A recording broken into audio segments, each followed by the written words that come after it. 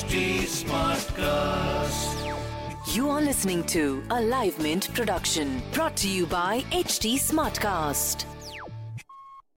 Hello and welcome to Mint. I'm Nasreen Sultana. You are listening to Mint Evening Market Wrap. Let's take you through all the action in stock markets today.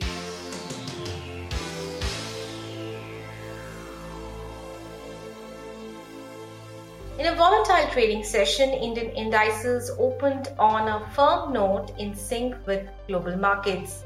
As the day progressed, news reports of escalating border tensions between China and India led to a sell-off in the Indian markets.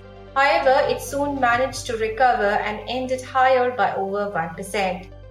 The Sensex ended at 33,605 after it gained 376 points or 1.13%.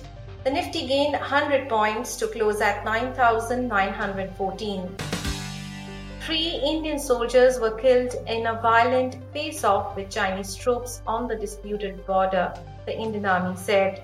This is the first casualties in 53 years to result from a clash between India and China.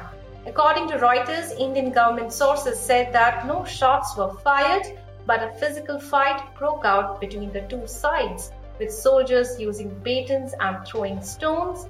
This resulted in the casualties. India and China have been locked in a standoff in the Galwan Valley in Western Himalayas for weeks, with both accusing each other of trespassing into the other's territory. Senior military officials of both the sides are currently meeting at the venue to defuse the situation. Back to stock markets, there was a mixed trend among sectors as banking, IT, metal and consumer durables ended with decent gains, while other indices like oil and gas, realty and telecom ended with losses. Big gainers on the Sensex were HDFC Twins, ICICI Bank, Kotak Mahindra Bank, Infosys and Hero MotoCorp. Among laggards were Tech Mahindra, Axis Bank, IndusInd Bank, ITC and Bharti Airtel. Shares of Tata Motors ended nearly 6% lower after it reported net loss of around 9,894 crore for the March quarter on the back of a steep fall in vehicle sales. The company had posted net profit of rupees 1,117 crore in the year-ago period. The company has made a provision for impairment of passenger vehicle business as an exceptional item of rupees 1,419 crore in its financial statement, which drove the losses in March quarter.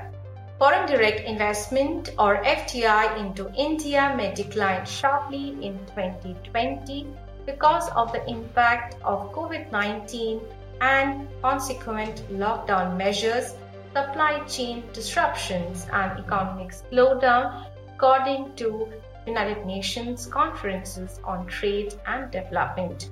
FDI inflows in India had jumped over 20% to $51 billion in 2019. Gross tax collection fell 31% till 15 June of the current fiscal, with advanced corporate tax mop-up declining 79%.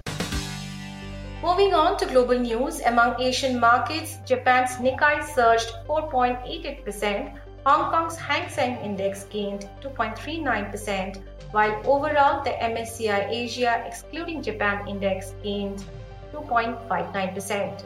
The US Federal Reserve announced on Monday more measures to support the stock markets. The Fed said that it would buy individual corporate bonds, marking a broader approach to corporate bond buying.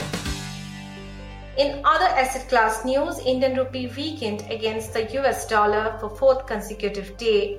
The rupee closed at 76.21 a dollar, which is down 0.24%. The US dollar index was at 96.69. Oil prices were higher in the afternoon of Asian trading hours, with international benchmark Brent crude futures down 0.55% to $39.95 per barrel. That's all for now. I'll be back with market updates tomorrow. Thanks for tuning in.